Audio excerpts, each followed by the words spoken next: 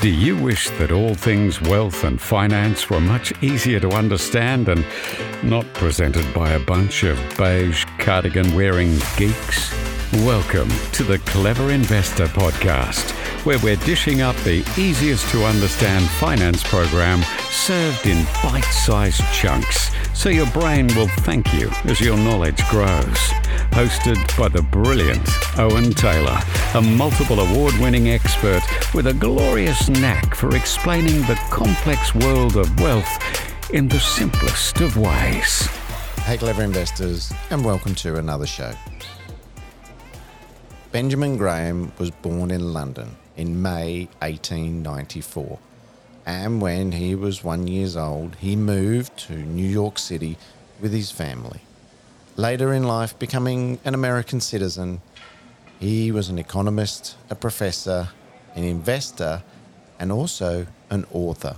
In fact, his best-selling book, The Intelligent Investor, that was first published in 1949, is on Warren Buffett's favourites list, and he notably said about the book, "It's the best book about investing ever written."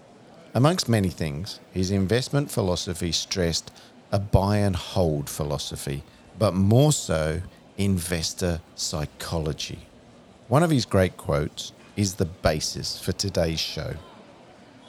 The investor's chief problem, and even his worst enemy, is likely to be himself. All money markets are overwhelmingly controlled by investor emotions.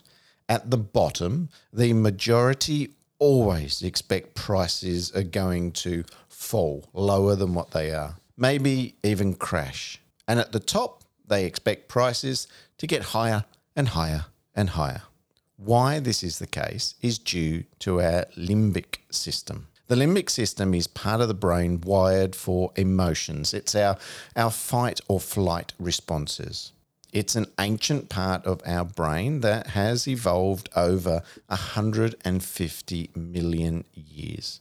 In contrast, the prefrontal cortex, which controls the higher functions of rational thought and logic, is far more recent, only been developed over the last 500,000 years or so. Our brains have evolved in such a way that they have many more connections running from our limbic system to the cortex than we have the other way round. Now, this noise from the limbic system can drown out the quieter signals running in the other directions.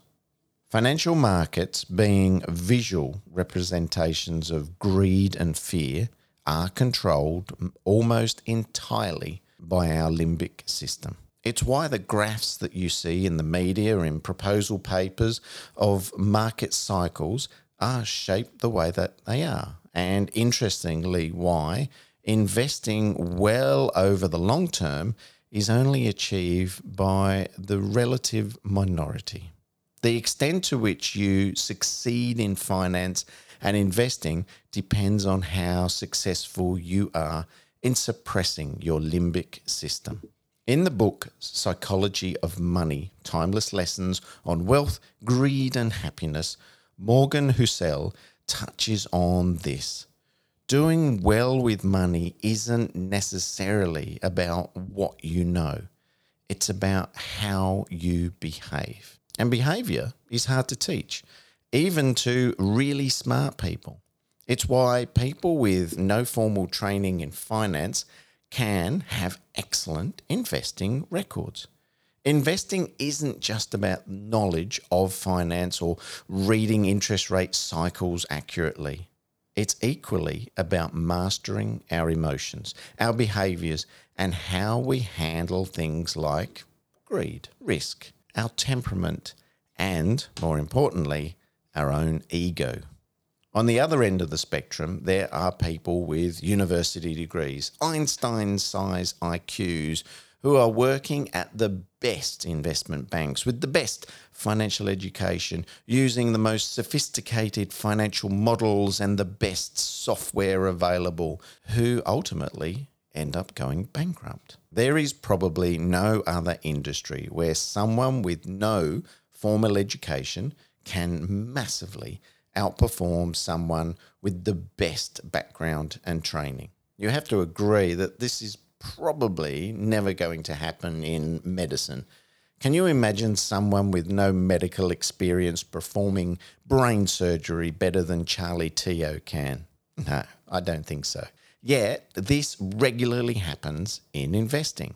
The truth is, investing successfully is mostly about doing simple things over and over again, such as saving some money each week or adding properties to your portfolio whenever you can afford to and sitting on it for as long as you can.